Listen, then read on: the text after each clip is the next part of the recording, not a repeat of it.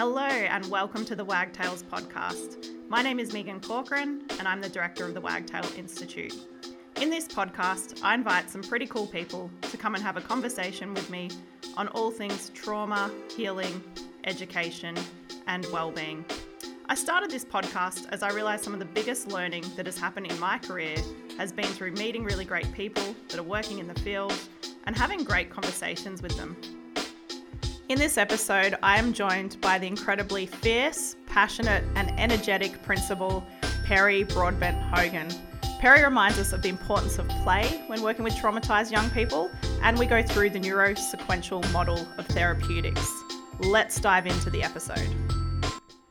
All right, really excited. It's the 5th episode of the Wagtails. And she's already laughing. I know, I'm excited too. So I'm really happy to introduce you to my 5th guest, Perri Broadbent-Hogan. Hello, Perri. Megan.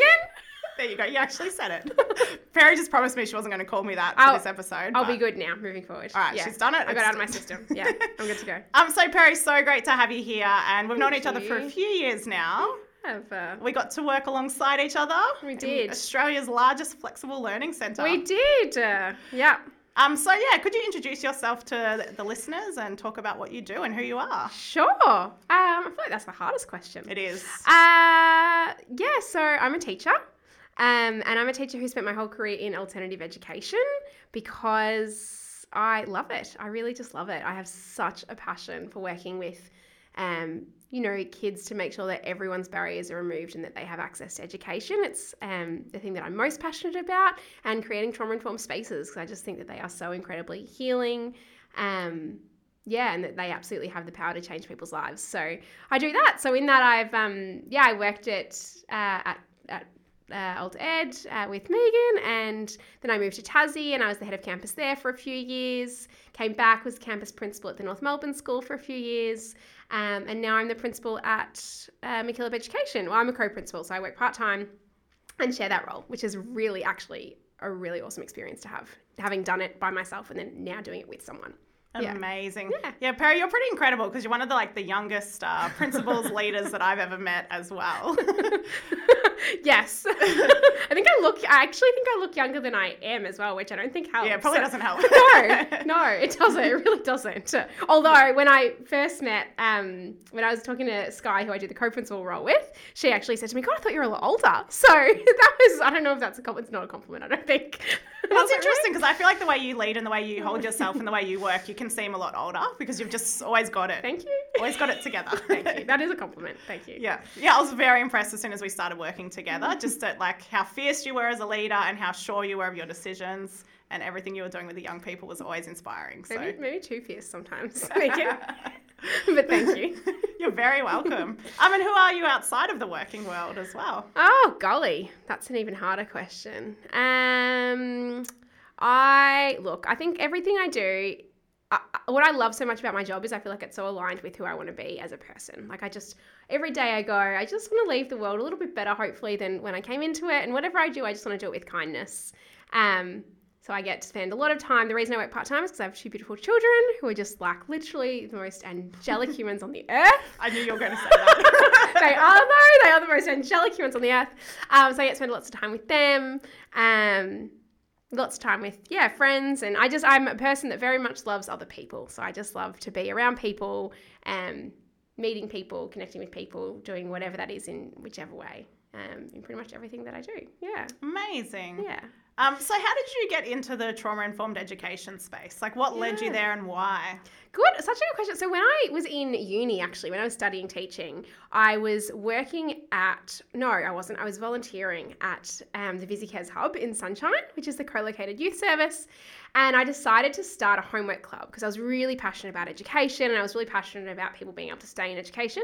So I decided to start a homework club. Sounds very cool. I know, it was so cool. I did it a couple of afternoons a week, so I'd come from uni, do that, and I loved it. And that really drove my passion, I think, for education and seeing how much of an impact it can have, even just through these small snippets of support with young people that really needed it. So I did that. And then I think through that, I actually met someone who then linked me in with residential care. And I started doing education support in residential care. So it was really like one-to-one support for kids that, no school would have. And this was actually before the alt ed that we worked at had opened. So there was nothing for these kids. And so I did that, and then this alt ed opened, St Joseph's, and I got work there with this group of residential kids. So they'd sort of said, we're having these group of kids on site in a class, and we want you to come and support them. So I went there as, I guess, like an ES, and supported them, and then St Joseph's was like, come and work for us. So I did. I went into that and spent my whole career in alternative education because I really loved it so much, and I love seeing the impact that those things could have. And when I reflect on it now, I think of all the things that I was doing in my classroom at the time that I was like, I don't know why, I just feel like this is the right thing to do, that now I have such an understanding as to why that was so important. And it was the simple things. Like I remember as a grad teacher just feeling so strongly about like structure and consistency and being like, I don't care, like we are going to start every day at the same time. And we are going to have every lesson, is going to be really clear, like really good learning intentions, but not really understanding why that stuff was so important, but just feeling really strongly that that's what I had to hold on to. And then sort of going from there and wanting to learn more about why and wanting to learn about how to best support these kids. And fortunately for me, at the time, I'm not sure I would have said this, but fortunately for me, I got a really, really hard class first up, really hard. And that really set me up. That really set me up for my career, because that first year, it was a sort of make or break year. And I learned a lot, more than I have in any other year as a professional. I genuinely think, having done like every role there is in alt ed now, just about, really feel that being a teacher in a classroom is the most difficult role you can have. So much more difficult than a leadership role, because that constant face-to-face contact and the stamina, emotional stamina it takes to hold that space for those young people all day, every day is so tough. So that year was wonderful, and it really made me, I think, who I am as a professional, because I had every barrier I possibly had pushed. And it's where I really grew. And then that sort of really prompted me to go, I need to know as much as I possibly can. I think most people who have ever interacted with me for more than 5 minutes would say a bit of a perfectionist. And so I just wanted to do it really well. I was really committed to knowing everything there was to know. And so then I went on this journey of trying to figure out everything there was to know. And so I did all this PD. I did my master's in student wellbeing. I went and did phase 1 and phase 2 in the neurosequential model of therapeutics, just in an effort to know as much as I possibly could about trauma, and to create amazing trauma-informed spaces for young people. And I'm still doing that. That's what I'm still trying to learn every day. So Perri, you've touched on the neurosequential model of therapeutics. There'll be a lot of people listening that will have no idea what that is. I know. God, it's amazing. So it is amazing, actually. It's essentially, I did it as professional development, but lots of people don't. It's mostly taken up by, therapeutic professionals, so psychologists, psychiatrists, allied health. But the neurosequential model of therapeutics is essentially a model that was founded by Dr. Bruce Perri and the Child Trauma Academy. And it's a biologically respectful approach to understanding and working with at-risk children and young people. So for me, it was a really good learning opportunity about trauma, how trauma impacts the body and the brain and everything we do. And so I did phase 1 thinking this will be so great. I won't need to do phase 2 because phase 2 is train the trainer. I'm like, I won't have that skill set. And I just loved it so much. And then thought, I'm going to do it. I'm going to really try. And it was hard because when I did my phase 2, most people in my study group, in fact, all actually were health professionals, so doctors, psychologists. And so I came in with a really good, base level understanding that I just didn't have as a teacher. So I worked really hard, did so much extra reading, really pushed through that. And it was, the most phenomenal learning experience for me. And it's been so impactful on my practice, I think, and how I interact with a young person every day. And I think that's what's really driven me to be so committed, no matter what other people might say to me at different times, in the way that I operate, because I know it's founded in research and evidence. And I really hold on to that now. I go, I know this is the right way to go because there's so much research that shows. I have a real understanding of why it's the right way to go. So it's really formed me, I think, as a professional. So that's been great. So now I use that in everything that I do, and I tell people anytime anyone will let me, I'll tell them about it. So I'm like, this is remarkable. Everyone should do it. Anyone that works with a child who has experienced trauma should do this. So what sort of things did you learn from that? So I know obviously we both have the trauma-informed education passion in common, but really curious to see what this really grounded for you and what it is that makes you like you do every day based on the neurosequential model. Yeah, so I remember watching one of my videos in phase 1 and having this almost like, revelation moment where it was one of the presentations that Bruce Perri had given, and it was actually for a foster carers conference in Western Australia. It was one of the few videos that were Australian based, because most of the presentations he does are in the US. Yes. He's American. And I watched this video and he spoke about state-dependent functioning, which is essentially, the understanding that as we go from, a calm state, internal state, the way that we're feeling, our emotional regulation, to increasing levels of stress, the various functions that are controlled by our brain shift. And the one that really got me was our functional IQ. Mm-hmm. And as we become more stressed, our functional IQ starts to decrease, and our capacity to, make decisions, to problem solve, to think creatively, to retain information, to have a sense of time. Such an important one for teachers, because we forget that, when children walk into our spaces, if they're dysregulated and they don't have a good sense of time into the extended future, they can't set goals. And we ask them to set a goal every time they walk in. Yeah. And even how, anxiety provoking it is going into a meeting, like an SSG or any kind of meeting about their future. Of course, they're going to feel stressed in that. Yeah. And then we're asking them to set a future focused goal, and their brain just doesn't have the functional capacity at that moment. So I remember learning about this, and the reason it was such like a revelation for me is because that's every student. Mm-hmm. That's not just a young person impacted by trauma. Yeah. Everyone operates on different internal states on any given day. Children, young people, adults. And that impacts our functional IQ and our capacity to engage, fully in the learning in front of us. And so I was like, oh my God, this is why this is so amazing, because this is for every student in every classroom in the country. And, how few educators would even know that this training exists. And how I remember thinking, I just have to do everything I can to make as many people possible know how important it is to have regulating spaces. Yeah. Because not only is that good for their body, but it's good for their capacity to engage in learning and for their, their brain's ability to actually do so at the best of their capacity. Yeah. So that for me was that was probably the concept that he talks about that really stuck with me. And then everything else I learned, and there are so many others, they link so nicely. There's always a young person that you think of as you're learning about it, and you're like, this is them. Yeah. And as we all know, like, our brains retain things when we feel there's real meaning to them. And everything I learned, I was like, this is meaningful because this is absolutely relating to the kids that I work with every day. Yeah. And this is going to make me a better professional and able to support them better. Yeah. Yeah, so I just loved it, and I love that now. So literally anyone that will listen, I'll be like, but the functional IQ, we need to support their functional IQ to improve them. To do that, we need regulating spaces. Yeah. And it's so funny because I remember being at this workshop, an educator's workshop, a few weeks ago, and I was talking about how important trauma-informed practice is for educators. And how I think, my opinion is that all pre-service teachers should have access to that.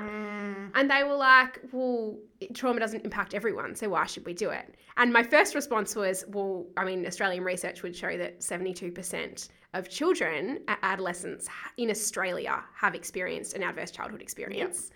Yep. So that's every school. I mean, it's pretty safe to say that is pretty much every school. Yeah, 70%, for sure. 72% is really high. But then second to that, and this is what I kept saying to him, and he's just looking at me like, you're a crazy person. I was like, but it doesn't matter, because trauma-informed practice is good for everyone. Because everybody, no matter who delivers it, no matter what they're delivering, the whole focus of trauma-informed practice is creating regulating spaces. And how people deliver that training, the strategies they use are all different, and there are so many different providers, but that's the focus, is we want to create regulating spaces. 100%. And it's the regulating spaces that then allow every child to be able to access, their functional IQ at its maximum, and to have that diminished. And why wouldn't we want to do that for every single kid? Yeah, 100%. I always find it so interesting as well when you're talking to people about that, like this guy, for example, even that you're talking about. It's like, even as adults, we need to know how to regulate, and we 100%. Often neglect that, and we just think, we just got to teach traumatized kids how to regulate, and that's it. Yeah. And it's like, we still get dysregulated or get senses of, not being as regulated as we want to be as adults as well. 100%. Yeah. And we don't, it's funny because whenever I run training, that's the thing that I say, nothing else matters if we can't regulate ourselves. Exactly. And I see you post so much about it, and I just think it's so, it's so important. If we can't co-regulate with children, then, what are we doing? Because we need that connection is how we regulate. It's how we heal. Exactly. I think I think connection is really the answer for so many things. And yeah, to do that, we need to be regulated ourselves. Yeah. You cannot possibly, it is impossible to regulate someone if you are dysregulated. 100%. And we don't have that, I think, enough awareness as educators around what that looks like or even feels like in our body. Yeah. When we start to feel dysregulated or start to feel stressed. Yeah. And the impact that then has on our classrooms. Exactly. And we can't expect kids to know that stuff if we're not acknowledging it in our own body as well. Absolutely not. Yeah. So I would just love for every school to be trauma informed. Yeah. Because, and it's actually funny, I was saying this to a colleague the other day, they're like, oh, Perri, if I didn't know you, I'd almost say that you weren't for like alt ed, even though I spent my whole career in alternative education. And I was like, I'm not. I actually think every single kid should be able to access mainstream schooling. And it absolutely is not the fault of the mainstream school. They're just not resourced the same and they're not trained the same as a lot of our alt ed providers. But I would like to create a world, this is my dream, a world where every single young person can engage in their mainstream schooling, because there is a lot that's lost by moving to an alt ed setting. 100%. They don't feel they're normal anymore. They feel like they need something different. I think their sense of self and their self-worth is, really impacted. And that's on us, as educators and as an educational system, we're not providing spaces that allow all children. And when you're looking at that statistic, 72% of kids that have an adverse childhood experience, that's an enormous amount of kids within our education system that need trauma-informed strategies. Yeah.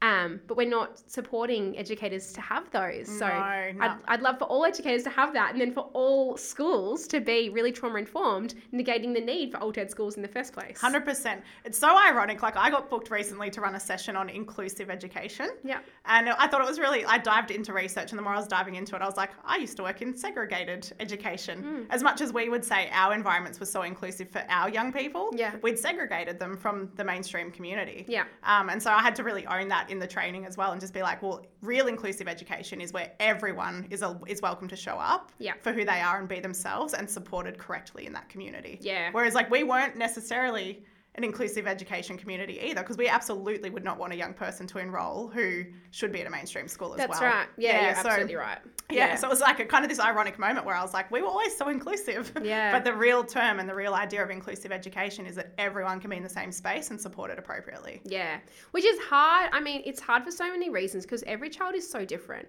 and the way they learn is so different. But I don't think there would be a single person, a single educator who wouldn't say, like, there are real challenges in our educational environment at the moment.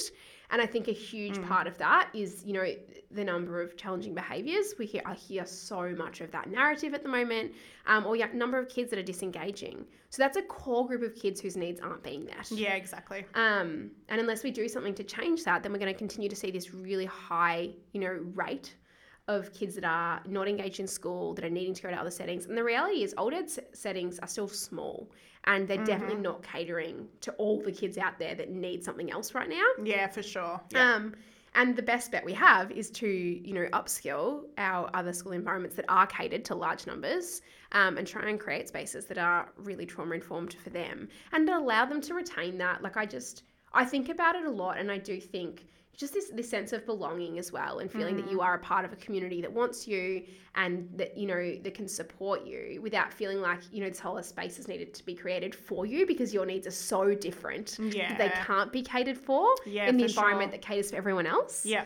And what an impact that would have on a child's, well-being and their sense of self. And their self-efficacy. Yeah. Because I just think that would be so hard to sort of process that and not understand how to label the emotions that are experienced as a result of that as well. Yeah. And I know it's something we've spoken about a lot before, is just the need for that belonging, that community. Yeah. And I think we forget sometimes that by sheer virtue of enrolling in an alt ed school, it's an acknowledgement that you haven't been able to belong. Absolutely. In a community that supports most students too. Yeah. And then we do everything we can to ensure that they could belong at our schools. Yeah. But then ultimately we also know that a lot of other spaces in the community aren't going to wrap around them the same way. Yeah. And that's so hard. Yeah. Because we look at them so differently. I mean, we look at, and we've had so many conversations about so many different young people. Yeah. And the way that we view it is so different to so many other people. And I don't think that's because people don't care. No, they just don't understand. They don't understand. They haven't been given the skills to see, the choices, the actions that they're making in a different way. Yeah. Because if you and I were talking about it, we'd be like, well, it's not a choice. Yeah. You know, their brains are dictating the way that they act, and their brains are not in their thinking brain. And still seeing them with this real unconditional positive regard, which is I think is so hard to hold if you don't understand the reason. If you don't understand, yeah. But as soon as you do understand, it's almost impossible not to have unconditional positive regard. Yeah. So look, maybe one day there'll be this world where every single educator that comes into a school has been trained, you know, in university or before they finish their qualification, whatever that looks like, in trauma-informed practice.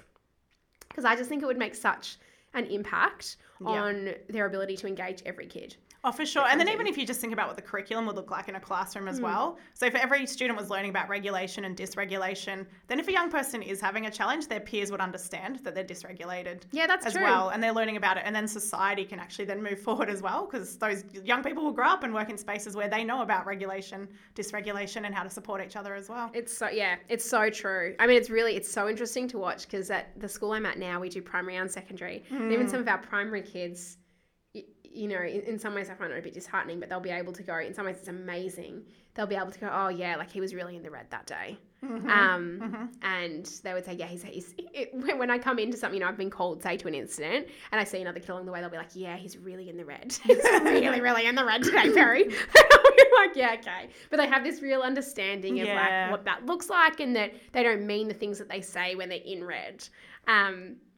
Yeah, which is not, I don't think that would be normal at another primary school. Yeah, probably not. And that's the thing, it gives you that shared language and that shared understanding as well, Yeah, and they just, oh God, they're the most remarkable kids. Yeah. So it makes me a little sad sometimes to think that, you know, they sort of do feel quite excluded from this, you know, community that they do so desperately want to be a part of. They do. So desperately. I mean, I don't think I've ever met a kid that's come in, and not had some desire to succeed in mainstream. Yeah, that's true. Like it's a pretty consistent response. There's obviously the odd ones who just go, look, that pathway wasn't for me, but that's not the norm. The norm are the kids that come in and, you know, do express at some point during their journey with us that they would have really liked to succeed in mainstream, or would like to go back to mainstream. Yeah, for sure. And whether that's right or wrong is not the point. The point is that that's, you know, that's how they feel, and it's really sad that they're in this reality where it's not possible for them through no fault of their own. So they've definitely experienced that huge rejection.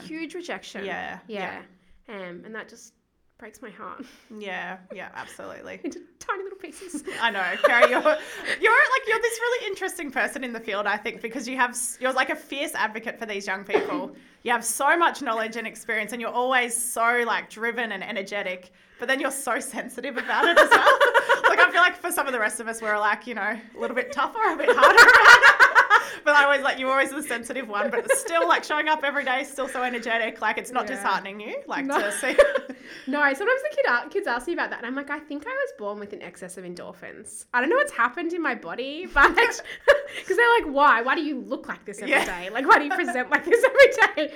I'm like, it's just who I am. I was almost going to bring this up because like you don't even drink coffee. I'm assuming you still don't drink coffee. I don't. Yeah, Never like you're had one coffee. Of these strange people where you've got like two young kids. You probably don't sleep as much as a normal person. I do not, Megan. You don't drink coffee, yet somehow you were like the most energetic person on campus every day. Yeah, I honestly don't know. I've never ever had coffee, and actually, people often say to me, "Don't ever have coffee." Yeah, I don't want to see you have coffee. people who've worked with me are like, "We do not need this in our life. Like, you are too much now." Yeah.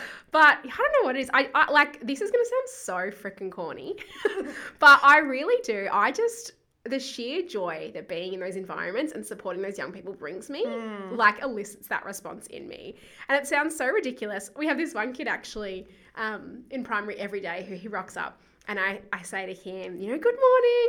And before I even get to the next line, he goes to me, do not tell me it's a beautiful day to be here, Perri. And I say, it is a beautiful day to be here. And he'll be like, look at the weather. It is not a beautiful day to be here. Like, he's so black and white. And I say, it's a beautiful day to be here because you're here. And he just looks at me and he rolls his eyes. And he walks inside and he's like, don't talk to me. But then the one morning I'm not there, he's like, where is Perri today? Yeah. Why doesn't she tell me it's a beautiful day? And it is that. Like, I really really do think just the fact that they've made the choice, and when you have this great understanding of trauma-informed practice, you can have these like amazing moments where you have overcome so many barriers just to get here today. Like the incredible resilience you have shown to wake up, to walk through the anxiety that you are absolutely feeling to come into a school environment. To have the courage to give something new a go by saying, I'm going to learn, by going into an environment where there's lots of different relational interactions that will be hard and challenging that you'll have to manage through peers, through adults. And to still make that choice to show up is just the bravest choice you can make. Yeah. And then if you add to all of that the fact that because we are alt ed, they have been excluded from another setting. So they're coming in already with this notion that, school isn't for them, or that they're not good enough, or whatever that is. And they're still there. And I just think, God, they are amazing. And whenever, when you do those things where people are like, tell us like why you do this work. And for me, it really is every day I just feel amazed. I look at them and I'm like, you are just remarkable humans. Yeah. With so much resilience and stamina. So I think that just brings me a lot of joy. At one point, they actually wanted to tell me that I wasn't allowed to welcome the primary students anymore because I was literally too much. They're like, you can't. Every time a primary kid comes in, you can't just sit there and squeal, Perri. Like, that's not okay. And I'm sitting there, like, shaking from excitement, which is not regulating. I know that. No, it's really not regulating. It's not at all. And so we talk a lot about how I need to work on my own regulation strategies in the morning when I'm just, like, overwhelmed with excitement for seeing them. Yeah. And these little kids are just like, oh, my God, what is wrong with her? And these tiny little, like, 7-year-olds who are looking at me and I'm like, you're here at school. And they're like, get her out of my face. And actually, just before we started the podcast today, we were talking about one kid that we've both worked with in the past who gave me rules of how I was allowed to interact with him because I was too much. Yep. So it'd be like, you must talk to me in monotone. There is no excitement in your voice. And it took every ounce of energy I had to present and be like, hello, how are you today? He would say to me, good job, Perri. Off you go now. Yeah. And that's because that's not my natural state.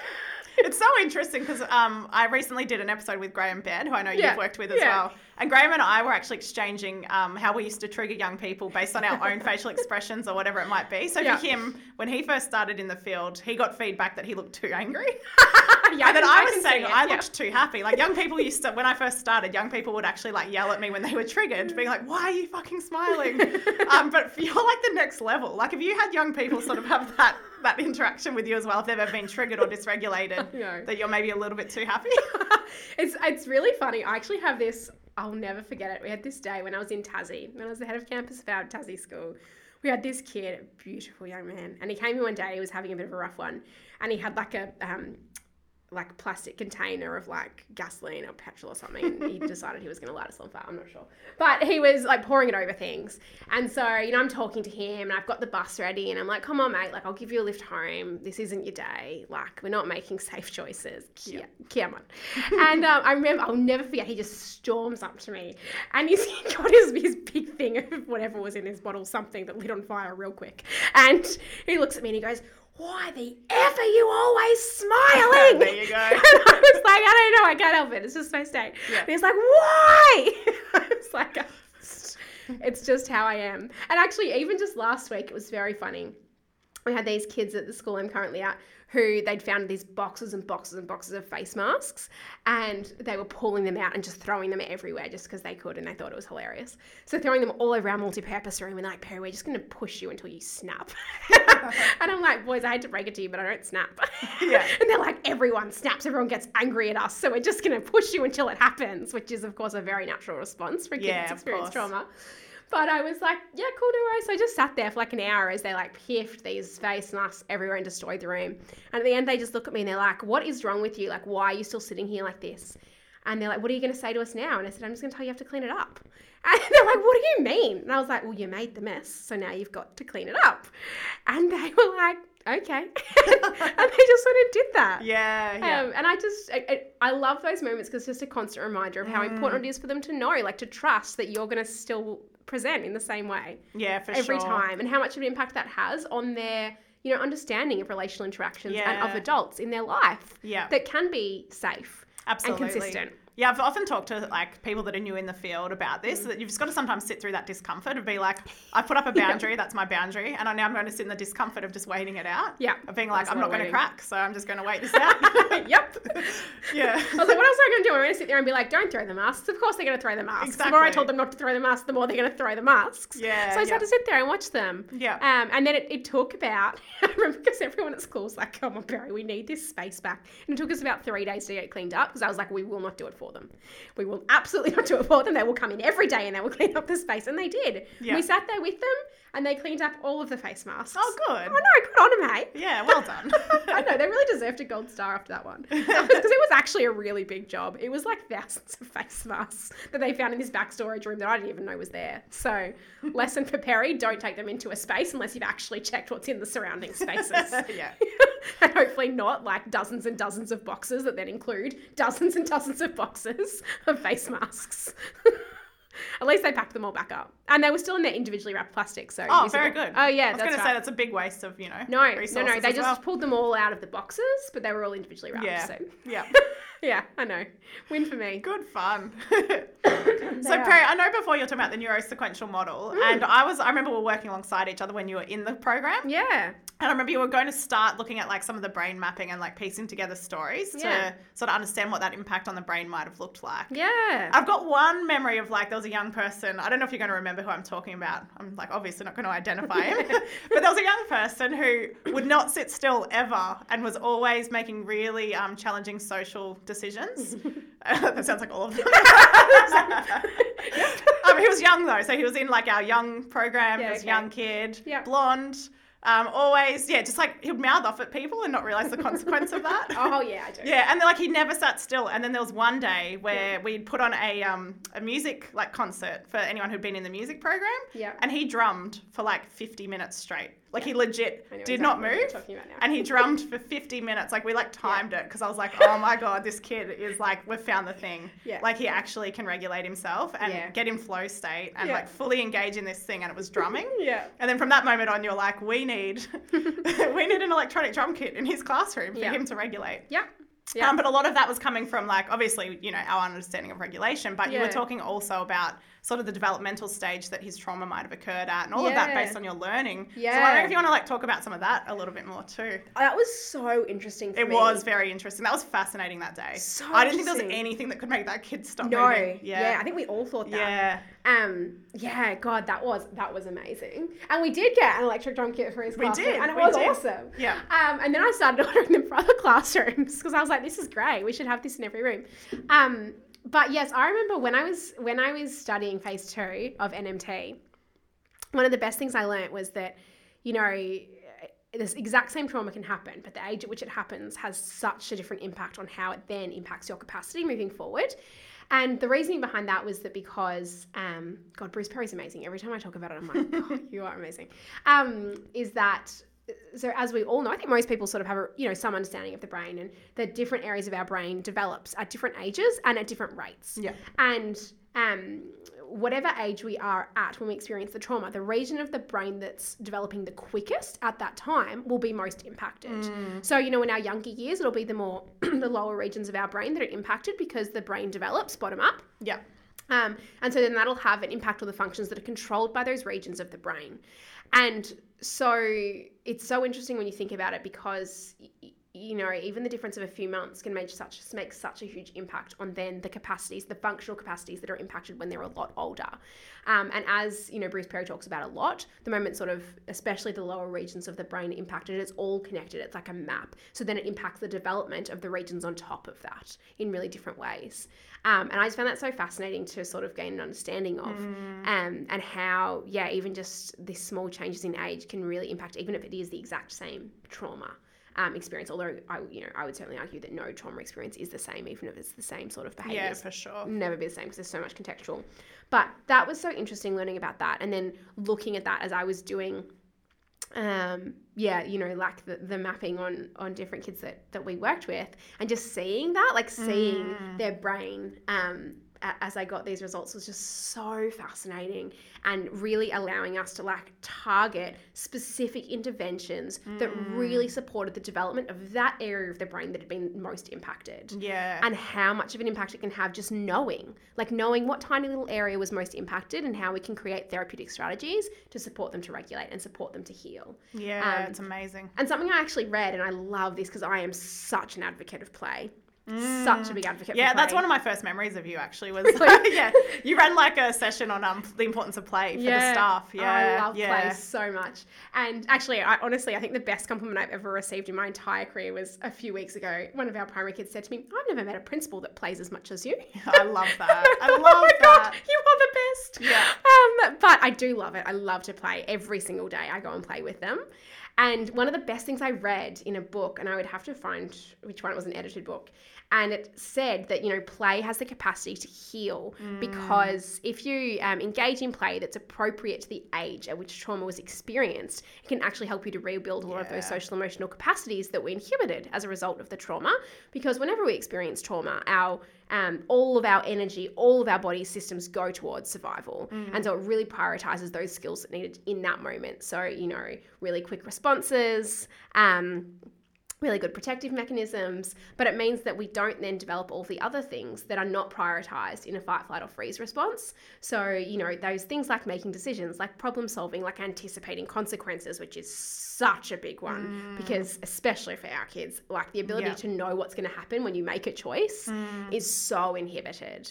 And you have to be really clear with them, which is why I talk about natural consequences so much. You have to really explain to them, if you aren't able to do this, or if you make this choice, this is what will happen. And so I love thinking about how play can support them to develop those skills that were really inhibited. And also, I think it's just so connecting.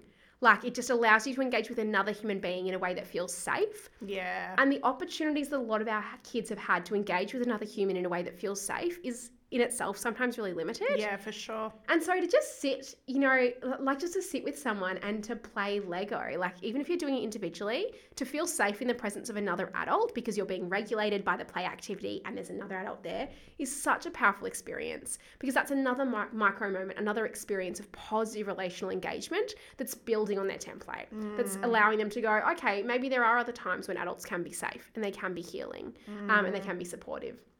And I just love that. And what I found most interesting as well is, so I love, my office is just filled with play activities. It always was. Always. Like, I'll have kinetic sand, and I'll have Lego, and I'll have plus, and I'll have my fidget toys and my cushions with my sequins. And I love them. They're just as much for me as for everyone else. And genuinely, they were just as used, honestly, if not more, by staff. Yeah. Staff I always played with something when I came into the office. Sometimes because I was like, am I in trouble? Kinetic sand. Everyone loves the kinetic sand. Or you'd have bad news to tell me. You'd be like, Megan, I'm so sorry. We need to have a hard conversation. Megan, you were never in trouble. Definitely, maybe bad news, I don't know. But there was often bad news. Yeah, there was a bit of bad news in our line of work. Yeah. But it's so regulating for everyone. Play is not, especially when you're looking at secondary alt ed spaces, we do not emphasize enough the importance of play. And secondary schools, by virtue of their sort of creation, don't have a lot of play equipment. Yeah, no. Classrooms don't have a lot of equipment in secondary schools. They're pretty bare bones. And we forget that, it's so important, obviously, for actually providing opportunity to heal the trauma, but also because often kids that come to alt ed in secondary have missed enormous amounts of primary schooling. Yeah. So trauma aside, they've missed all of those sort of important milestones you get through play, and just the joy that comes with engaging in play, because they have missed out on so much primary schooling. Yeah. And that's where so many kids learn to play. Yeah. So I used to love creating any opportunity to just play and to just, feel joy in that, and genuine joy and connection. It's just more connection, more positive connection. Yeah. And, if anything is going to change the trajectory of a young person's life, it is positive connection. Yeah. Yeah. So the more we can create that and embed that, I'm such a big fan. So that's something that also, it's a good example of one of those things that I'd read, and then I did NMT, and I was like, this is why, because I had this really good understanding then of why the age at which trauma is experienced, how trauma specifically impacts the development, because of the sequential development of the brain, because of the, very changing rates at which different regions of the brain develop, and then having this really good understanding of why that was true, and then knowing wholeheartedly that was important. No matter what anyone said to me, I'd be like, we will play today, and it is important that we play today. Yeah. And also for myself, like we spoke about, it's so important to regulate ourselves as professionals. And I genuinely know that play is important for me in my regulation. And so it is an absolute priority of mine every day to engage in some kind of play with the kids because I love it and it regulates me. And I am genuinely one of those, I think, odd people that feels totally regulated by being in the presence of the kids because I love it so much. So I don't, when I'm having a bad day, my natural response is to go and sit in the office. My natural response is to go, okay, I'm having a rough day. I'm not feeling it today. I need to go spend time with kids. Yeah. Because that's what's going to energize me. Yeah. And I do that through play, whatever that is, because it's the best. Yeah. And they just, how they engage in that and just watching them is just so fun as well. And just watching the joy it brings them is, next level. Yeah, no, we're both weird like that. I remember distinctly going through a pretty significant personal time in my life. And I was teaching at the time. I've always been in alternative ed like you as well, never mainstream. But I remember just getting to work one day and just being I'm so low. Yeah. And as soon as I started teaching, it was just I got in just an elevated state, and the kids just brought me so much joy to be around. And I ended that day just being oh my God, they have no idea. No idea. No idea. Yeah. And we don't I think, to truly appreciate how important this work is, you have to come to work and go, I know how lucky I am to be in their lives, and I know how lucky I am to be given the opportunity to walk alongside them, to experience this educational journey with them, because it is a privilege. It is an absolute privilege. Yeah. And I think when you appreciate that and understand what that means to them, that small choice that they make in that moment to let you engage with them is actually a massive choice. Yeah. And to do that and to know how important that is, I think that in itself brings so much energy and joy. Yeah. To know that they've made that choice in that day to engage with you, which is remarkable. Even if it's not in a way that we would expect. I mean, sometimes engaging with us looks like just swearing. And that's okay. That's fine too. Because that's still a hard choice. To make a choice to actually even talk to someone on any given day can be pretty tough at times. So I'm great. I don't mind. I've just been called everything under the sun. It's awesome. And they've spoken to me. Still connection. Perri. I know. Still work on boundaries. I'm whatever. I don't know that there's much that anyone could call me that I haven't been called before. Yeah, that's the thing, right? Nothing really shocks you in this work anymore. No, definitely not. Someone said something the other day, actually. They're I bet you've never heard anything that bad before. And I was oh. I definitely have. Yeah. But it's nice that you think that's the worst. I'll hold on to it. And I'll let you think that. Yeah, don't let them know what the other options were. Oh, absolutely not. No, absolutely not. So Perri, before we started recording as well, we were talking about how a lot of people that have had experience in the field or quite knowledgeable in the field are leaving or are doing other things now as well. Yeah. And you just seem to still just have so much energy. I'm not saying people don't have energy for it, but people do seem to have, I guess, a short-term stint in these fields as well. What is it for you that creates that longevity? And do you see it as a longevity thing for you? You know what, I think something that we used to speak about when we worked together, I know I used to talk a lot to our leadership team about this, was our core values. Yeah. And, that we need to be connected with those core values in the things that we do. And like I sort of said at the beginning, I think that as a human, the way that I try and live my life, I think is certainly aligned with the work that I'm, lucky enough to do. And I think that's a really big part of it because whenever I feel like I'm having a day where I'm losing energy for it or anything like that, I just go back to, it's really important to me that I wake up every day and I do something impactful and I do something that I know is going to make someone's day better. And I do something that's going to, in some small way, hopefully make a difference to someone's life. And I think also for me, I love being a mum. And I really want to feel that when I make the choice, to leave my kids during the day to go to work, that is because there's a really clear intention behind it. And because I'm doing something, really important and worthwhile for me. I mean, that's different for everybody. This is what feels important and worthwhile to me. Yeah. And that's exactly what it is. The work that I do is that. So I think, I am lucky enough to continue to make that choice because I still feel invigorated by it. I still feel like it very much aligns with my core values. And I think that's really important. And that's what sort of kept me, because whenever I go back to it, I go, no, this is really what drives me. And it's at my core who I am, is someone that wants to feel like, at times that involves challenging the status quo or whatever that is, but constantly striving for the best possible outcomes for these young people who so deserve it. And so I just feel really grateful, honestly, really grateful that I've sort of found a profession that lets me do that. That I love, that I can do, that I'm, privileged enough to live in a country that allows me to do that, all those things. And so I still get up every day being like, I get to do something that 100% aligns with who I am, aligns with my core values, something that I really enjoy.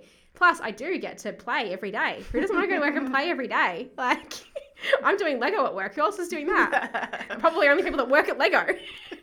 So I love it. Yeah, that's amazing. Yeah, I am very lucky. Yeah, and I think we were similar in the way that if we were ever frustrated or down about the work, it was never about the young people, and it was only ever about the system. Yeah, always about the system. Yeah. So that's like the one thing I think that can send people out the door. So you seem to have like some sort of like, I don't know, I guess resilience around the system. Sometimes I think I just go a little bit too rogue. And maybe that's sometimes what energizes me as well, is I just have this like determination to make things better. And sometimes maybe that's naive. Like I think lots of people would say it's naive, and the way I approach it is naive. But again, maybe I'm too optimistic. I just go, no, I genuinely feel that if I believe it enough and if I push for it, then change is possible and change can happen. And I also do find that really energizing. So when I'm feeling really stuck by the system, I'll often push against that. And sometimes not everyone loves it. And I get it, like I do get it. But I also feel a real sense of like intention behind that as well, is feeling you know, if the system isn't working, then I'm gonna do everything I can to make the system work for the kids that we work with. And that's a really cool place to be as well, to be in a position where I can. Like I'm in a position where, you know, people listen sometimes, not always, sometimes, to that. And that's a really cool place to be as well. So these are my reflections. This is what I think is important. Let's talk about how it's possible. And I don't actually just want to accept that this is how it is. Yeah. And I like being able to do that. I like being able to go, no, let's think of new ways to do this. Let's be really innovative, and let's find creative ways to engage this, you know, remarkable cohort of kids. Yeah. Yeah, that's what I think I meant before about you being a fierce leader as well. It's like, sometimes it would be like we'd come up with like, we're like, hey, we've got this problem, you know, and then the next morning you'd be like, all right, guys, here's what we're going to do. And it'd be like we're reshaping the whole school in the next 20 minutes. Fierce rogue to know. It could be either. Yeah, I know. Pretty crazy stuff. But you know what I'm really, really grateful for is I've also, because I do that. Sometimes I have these crazy ideas where I'm like, yes, we're going to do it. It's going to be amazing. And I've been lucky enough to work with, I think, really brave and really incredible practitioners like you who've been able to say to me, actually, Perri, that's crazy. Like, no, we actually can't do that. That doesn't make sense. And that's such a cool thing to have, I think, because there are lots of people that wouldn't. Like, if your boss came in and were like, you're doing this, lots of people wouldn't stand up and be like, no, Perri, that is not going to work. Yeah. But I hope that I create, you know, teams that do continue to do that. And I've been lucky enough to be in teams that have. Yeah. And that's something that I remember we used to always talk about a lot, is that one of the things I loved about working with you, and I always said this to you, was how honest you were with me and how much you reflected back to me. And I loved that. I loved that someone was able to say, yeah, this was great, this was not so great. Like, because it is hard. It's hard to say that to your boss. And because you also, when we first started working together, you're like, so I want you to give me feedback, but I've really got issues around receiving feedback. Yeah. And you were like really honest about that, which was great. But like you were like really like, I want you to give me feedback, but here's how I've reacted in the past. Yeah, I'm a big fan of honesty, but that's right. Like when I first started my career, I found feedback really hard, and so because I am such a perfectionist, I was like, I'm going to do everything I can to be good at getting feedback. Yeah, and part of that was, yes, as a leader, anyone that I have managed, I've said to them every single time we meet, I want you to bring feedback for me. And I'm going to work on accepting that really well. Yeah. And you know what? And because I think I'm really honest and open about what my flaws are and my areas for growth.